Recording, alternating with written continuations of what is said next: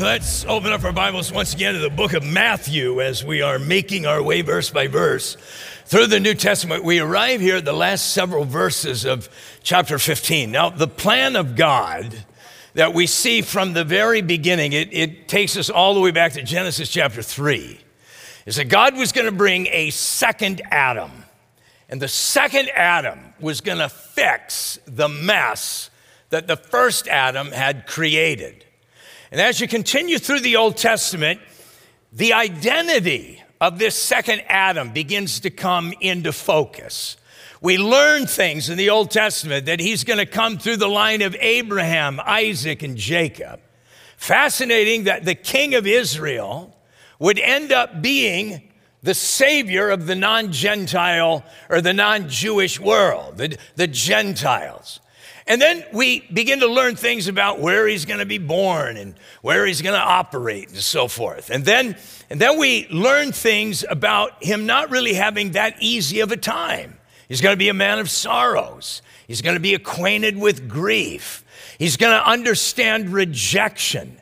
And what the Old Testament was prophesying is that Israel would reject their Messiah. He's not the Messiah that they were wanting.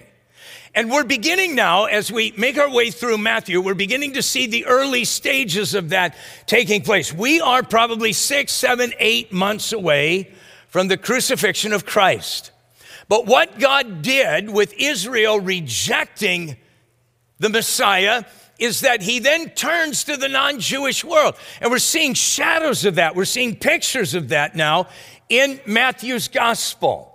Now, the Apostle Paul, he explained it this way. He said, look, God is like the trunk of a tree. God's the trunk of this olive tree. And you've got these natural branches that are connected to the trunk. That's Israel, his ancient people. They are the natural branches that should be connected to him. But because of their unbelief, he rips these branches off. And then Paul tells us in Romans chapter 11 that what God did is that God went and found the likes of you and I. And he calls us wild branches. We were wild branches connected to something else other than God. And then Paul tells us in verses 19 and 20, you will say, now he's writing to Romans, he's writing to the Roman church, non-Jews. You will say then, branches were broken off that I might be grafted in. Well said. Because of unbelief they were broken off, and you stand by faith. Do not be haughty. Don't think you're some awesome thing. Be humble. But fear, have respect for God, that the rejection of Israel, of their Messiah, has opened up the door for the likes of you and I to be made right with God. We had already read this prophecy earlier in Matthew's Gospel in chapter 12 that in his name, the non-Jews are going to trust. Now, we have not replaced the nation of Israel. We have joined Israel. We've been grafted in. We've been grafted in with faithful Abraham. We've been grafted in with Jeremiah and David and the Apostle Peter and Saul of Tarsus. We have joined believing Israel. And what we are seeing developed in our study in Matthew is that slowly but surely, the rejection of Israel is intensifying.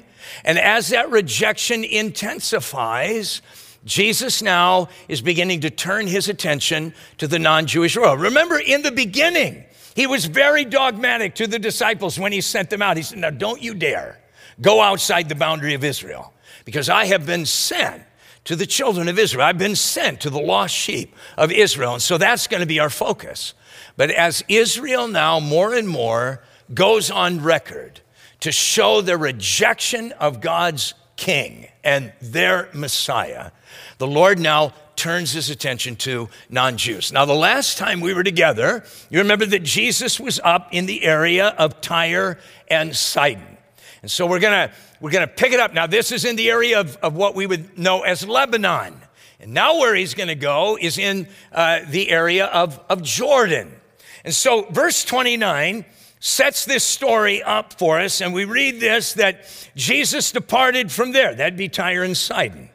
And he skirted the Sea of Galilee, and he came up on a mountain, and he sat down there.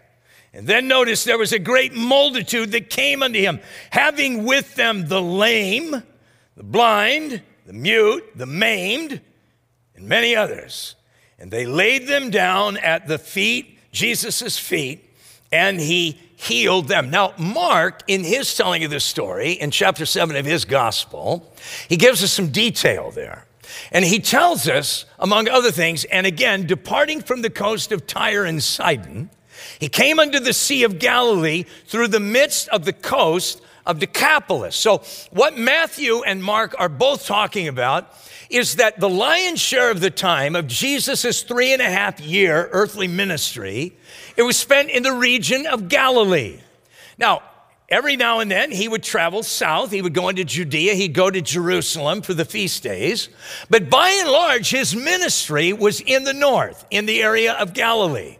Last time we were together, he leaves Galilee and he travels 30, 40 miles to the northwest to Tyre and Sidon. And there, you remember, he ministered to a non-Jewish woman.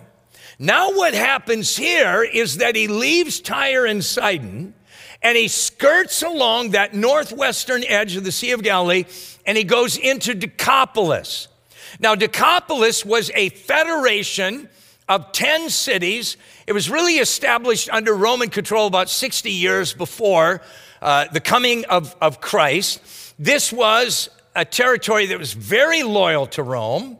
They had a lot of retired military there. This is a very pagan place. As I say, it's in the region of the Jordan.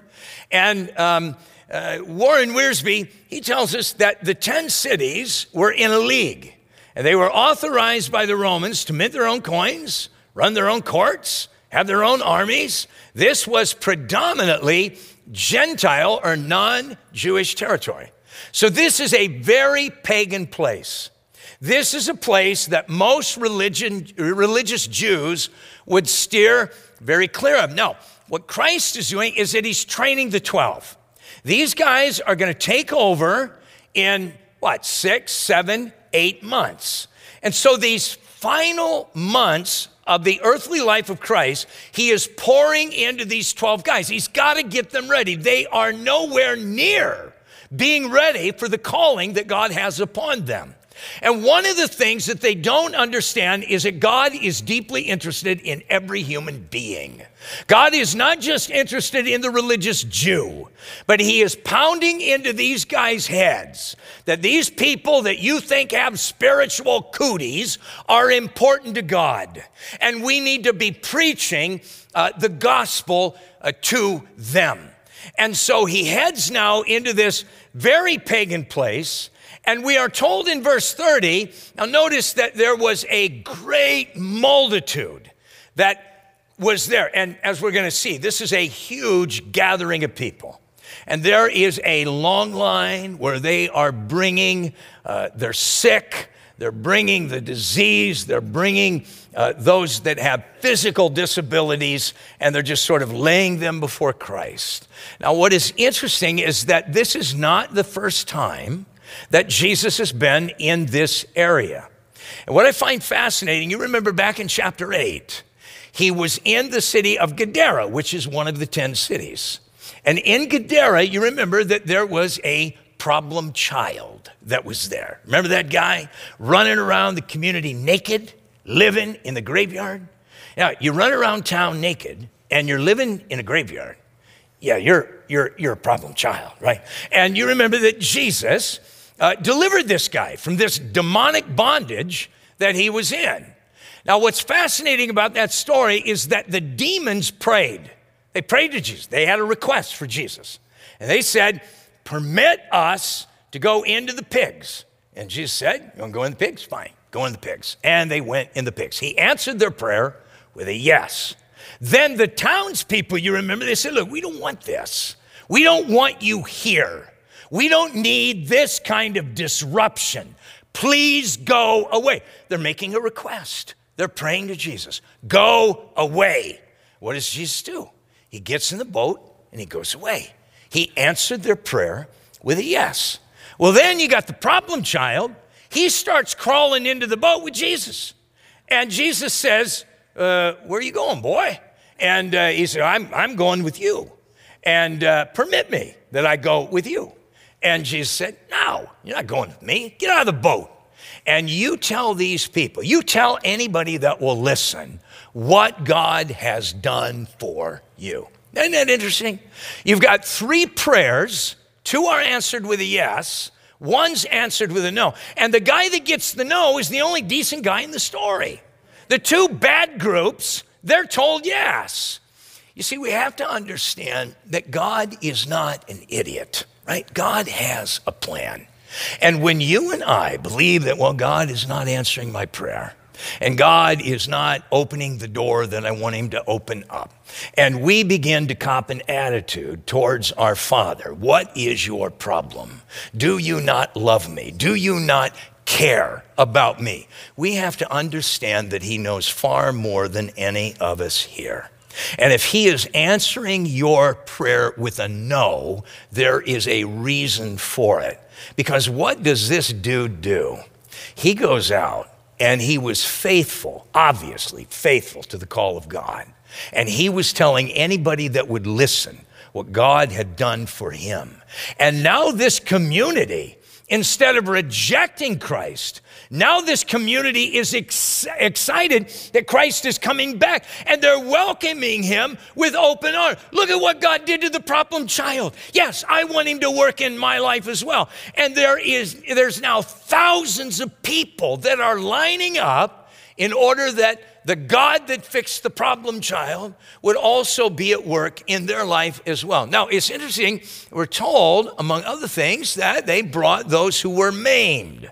Now, that Greek word is koulos, is how you pronounce it, and it's a word that Matthew will use later on, we'll get to it in the weeks ahead, in chapter 18, when he records the words of Christ, when Christ says, if your hand or your foot causes you to sin, cut it off, cast it from you. What a sight. Whack it off, throw it away from you. It is better for you to enter into life lame or maimed. That's our word, koulos, right? So it's a word that speaks of a missing limb, whether by disease or accident or birth defect. They're bringing people to Christ who are amputees. They're missing feet, hands, legs, arms, whatever. They're laying them before Christ, and Christ is healing them. What did that have to look like? What must that have looked like? That you've got hands and feet that are popping onto these people, and now you've got these pagans that are being blown away by the power of God. And so what happens in verse 31? And the multitude, they marveled when they saw the mute speaking, the maimed being made whole, hands and feet popping back on these people, the lame walking, the blind seeing, and they glorified, notice, the God of Israel. So this is letting us know these are not Jews. Otherwise it'd say, well, they're glorifying their God. But rather, they're glorifying the God of Israel. These are non-Jews. Now we're told here that they marveled. That word marvel, it means to hold somebody in admiration. They're just blown away. They're watching this and they're, wow, this is incredible. What a miracle worker. Now again, going back to the Gospel of Mark, Mark tells us in chapter 7 that they were astonished beyond measure, which means there is no human explanation. We're watching this, we're seeing this stuff happen, and we got no clue as to how in the world this works. This is absolutely amazing. And their testimony, these are pagans, their testimony about Christ is that he has done all things well. Now listen to me. That is going to be your testimony in the future, whether you want to believe it or not. The day will come where you and I are going to be standing on that glassy sea before the throne of God. And our testimony in that hour will be, behold, he has done all things well in my life. You and I, we are at such a disadvantage. You and I, we don't see everything. We don't know everything. Now look, again, if God is God, if God is who he is being described as in the scripture, then we know one thing about him, he's not an idiot, right? He knows all things. And when we stand before that throne, the pieces of the puzzle, they're going to start snapping together, and we're going to, all of us, it's going to be a great moment for us as these mysteries in our life. Why did this person have to die? Why did I have to go through this? What was going on with that? Look, God loves you, and God is a genius. He loves you, and you are loved by this genius, and he knows what he is doing in your life. You remember the Apostle Paul. This is a guy who lost everything, including his head. He lost everything because of his commitment to Jesus Christ. And he declares in Romans chapter 8, verse 18, "For I consider that the sufferings of this present time are not worthy to be compared with the glory that is to be revealed in us." Now, he uses that word worthy. That means of equal weight. What he is talking about, you take a balanced scale, and on one side of that balanced scale, you put everything that your commitment to Christ has cost you. What has your faith cost you? Maybe it's cost you a friendship. Maybe it's cost you a job. Cost you whatever. But you put that on one side of that balance scale, and on the other side, you put the glory that is going to be revealed. You put the reward that is going to be yours in heaven. And what this man who lost everything, including his own life, what he said is that they are not of equal weight. They are not of balanced weight. And so for you and I as the followers of Christ, we got to chill out. I can't tell you over the years how many times I've had to apologize to my Heavenly Father and just ask for forgiveness. I am so sorry that I disrespected you. I am so sorry that I treated you like a fool, that I thought of you as being an idiot. God, you knew what you were doing. Please forgive me. I am not your counselor. I am your servant. God loves you, and he knows what he's doing in your life. Submit to the will of God. Then notice what Jesus says in verse 32. He called his disciples to himself, and he said unto them, I have compassion on the multitude. Now get a load of this, because they have now continued with me for 3 days. They've been out in the wilderness for 3 days. Right? This is a huge, long life. They want to get to the miracle worker. Well, it's going to take a while to get there. And so they're there for 3 days, and notice they got nothing to eat. Now, I imagine when they left the house, maybe they had a Twinkie, maybe they had a little bit of beef jerky, I don't know. But now, after 3 days, they got nothing. Notice the heart of Christ here. Notice that we're told here, and I do not want to send them away hungry. This is the heart of Christ. He is a need-meeting God. And I don't want anybody to accuse me of sending them away hungry. I've got compassion. I want to meet their needs. I want to bless their lives. And so therefore, I don't want them to go away hungry because I don't want them to faint in the way. Now look at what the 12 geniuses have to say. And then his disciples said to him, where could we get enough bread in the wilderness to fill such a great multitude? Gee, I wonder where we're going to come up with the resources to feed such a crowd. Wasn't it like a week ago he fed the 5,000? And now it's totally lost on them. G. Campbell Morgan, he says, what a marvelous exhibition we have of the slowness of faith in these disciples, who, notwithstanding what they had seen the master do with 5 loaves and 2 fishes among 5,000 men, yet questioned him how they could feed a smaller crowd, 4,000 men, with more supplies, 7 loaves and a few fish. Yet are we much better than they? How often past deliverances seem to have no power to deliver us from present anxiety. How many of us, we have walked with Christ for decades. This room is full of incredible testimonies where God has blessed you, God has worked on your behalf. You look back and you see how God has been alive in your life. And now you're going to run into a little bit of trouble this week, and you're going to cry like a little girl. Oh, I don't know what I'm going to do. Oh, I'm going to die, and all of this stuff. We act like we have been abandoned by God, and that is what these guys were acting like. Now, again, Christ is pouring himself into these guys. Christ is trying to teach them the lesson that he is sufficient, that he will supply the need. They go. They just need to be obedient. You be obedient, and God will direct, and God will meet the need. Again, where God guides, God provides. And we have seen him do that in this church in just incredibly marvelous ways. Well, then notice in verse 34, and I imagine Jesus rubbing his forehead at this point, and Jesus said to them, all right, let's go over this again. How many loaves do you have? And they said, well, we got 7, and we got a few. Now notice, not fish, we got a little fish, and we got a big crowd. Not sure how this is going to work, Lord. So he commanded the multitude to sit down on the ground. And he took the 7 loaves and the fish, he gave thanks, he broke them, and gave them to the disciples, and his disciples gave to the multitude. And so as they ate, and notice again, they were filled, the same word that we had with the 5,000, they're glutted. This is a fish sandwich buffet. And these guys are pigging out, and they can't eat any more in the wilderness. Here it is. They're glutted. And they took up 7 large baskets full of fragments that were left.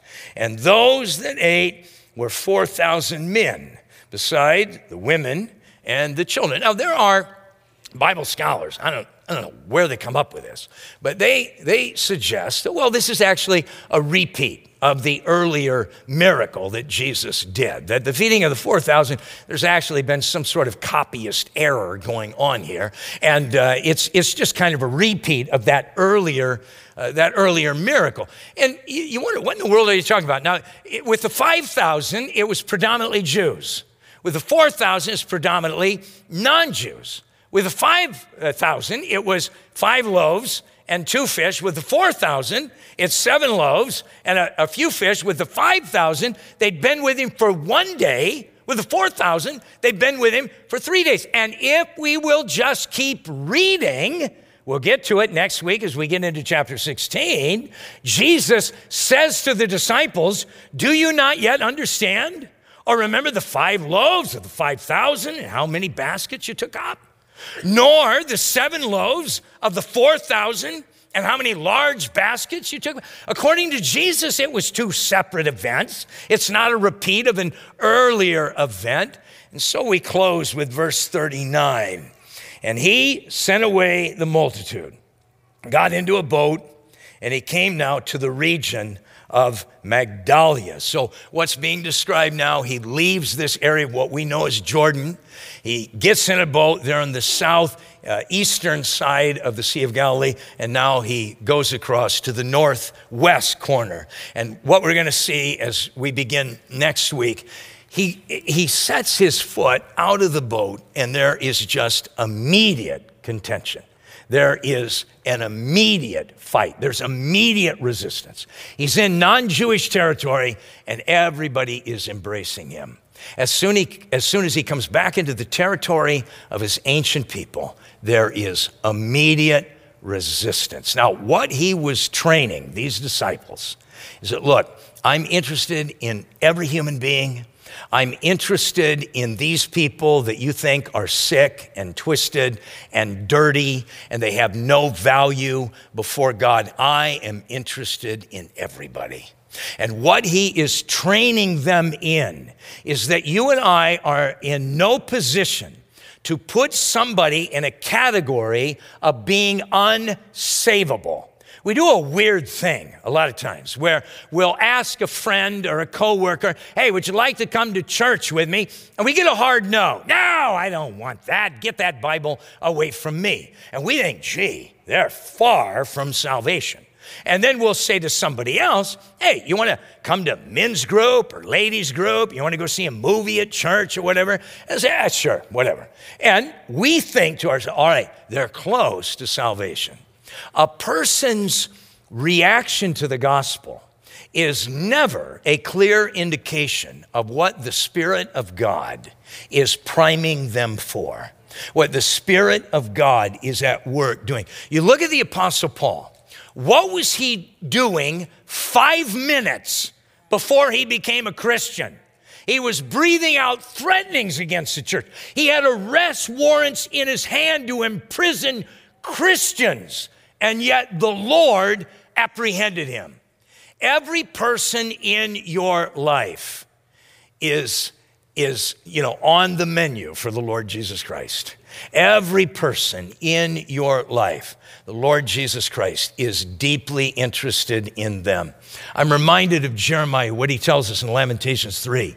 The unfailing love of the Lord, it never ends. By his mercies, we have been kept from complete destruction. And how many of us in here can say amen to that? But we've got to choose Christ. We've got to make the choice. His love is there, but he does not violate free will. C.S. Lewis, in his book, Mere Christianity, he talks about when you go and you see a play, that when the play is finished, you have the actors. They come out, and everybody's clapping, giving standing ovation. Wonderful job that they did. And then they'll bring out the author of the play on the stage. And Lewis says, when the author walks onto the stage, the play is over. Well, God is going to invade, all right. But what is the good of saying that you are on his side then? When you see the whole natural universe melting away like a dream and something else, something it never entered your head to conceive, comes crashing in. Something so beautiful to some of us and so terrible to others that none of us will have any choice left. For this time, it will be God without disguise. Something so overwhelming that it will strike either irresistible love or irresistible horror into every creature. It will be too late then to choose your side. There is no use saying that you choose to lie down when it has become impossible to stand up. That will not be the time for choosing. It will be the time when we discover which side we really have chosen, whether we realize it before or not. Now, today, this moment is our chance to choose the right side. God is holding back to give us that chance. It will not last forever. We must take it or leave it. Have you chosen? Have you chosen the Lord Jesus Christ?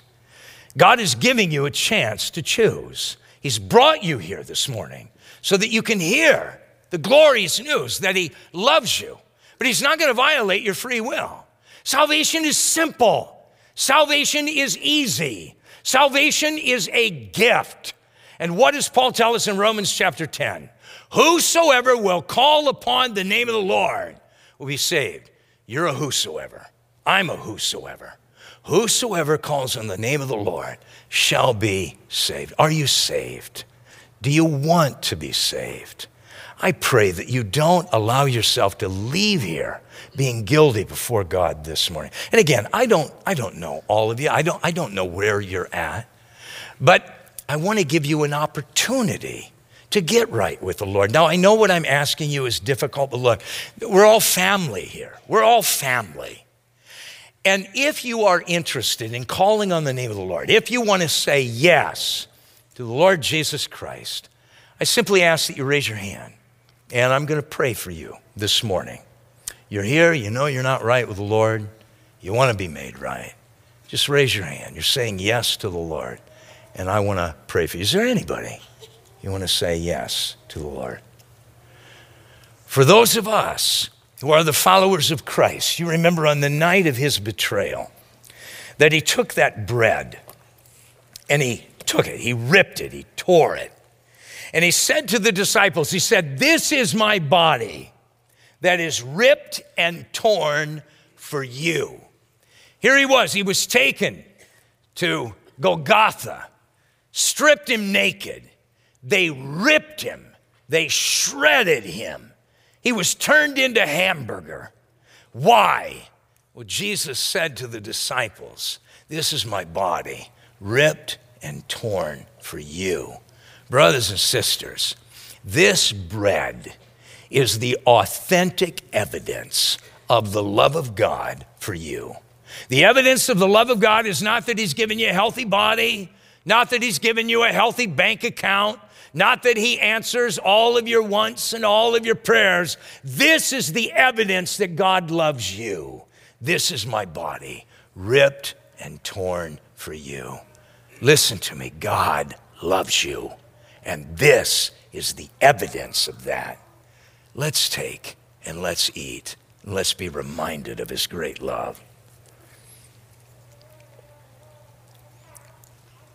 And then you remember he took the cup and he said to the disciples, he said, this now is the cup of the new covenant. This is the new contract. This is the contract that God has made with us. We didn't sit down at the bargaining table and say to God, all right, if we do, A, B, and C, then you'll forgive us of our sin. We didn't hammer this out. This is a contract that God has made with us. And the contract is, you place your trust in Christ, your sin and your iniquity, he remembers no more. Thank God. Thank God. The sin that you have committed, the sin you are committing, the sin you're going to commit in the future has all been washed away by the power of the blood of Christ. You trust in Christ, your sins and your iniquities he remembers no more. Brothers and sisters, don't leave this place feeling dirty before God this morning. You are washed clean by a miracle of Christ. Let's take the cup and let's rejoice in our salvation. Father, we thank you for the wonderful story of the gospel of Christ. We thank you, Father, that salvation is of God. Salvation is not of us. You haven't asked us to simply produce our own salvation. You have asked us to do a very simple thing. Humble ourselves and trust in the work of another. And Father, we thank you that you have worked, and now you call upon us to worship. Help us, Father, this week to worship you every single day. And Lord, I would ask that if there's someone here, they're not right with you, Lord, would your Spirit just bug them all week long? Father, may they find no rest until they find peace in Christ. Oh, how we thank you that you have blessed us. But we ask these things in Jesus' name, amen.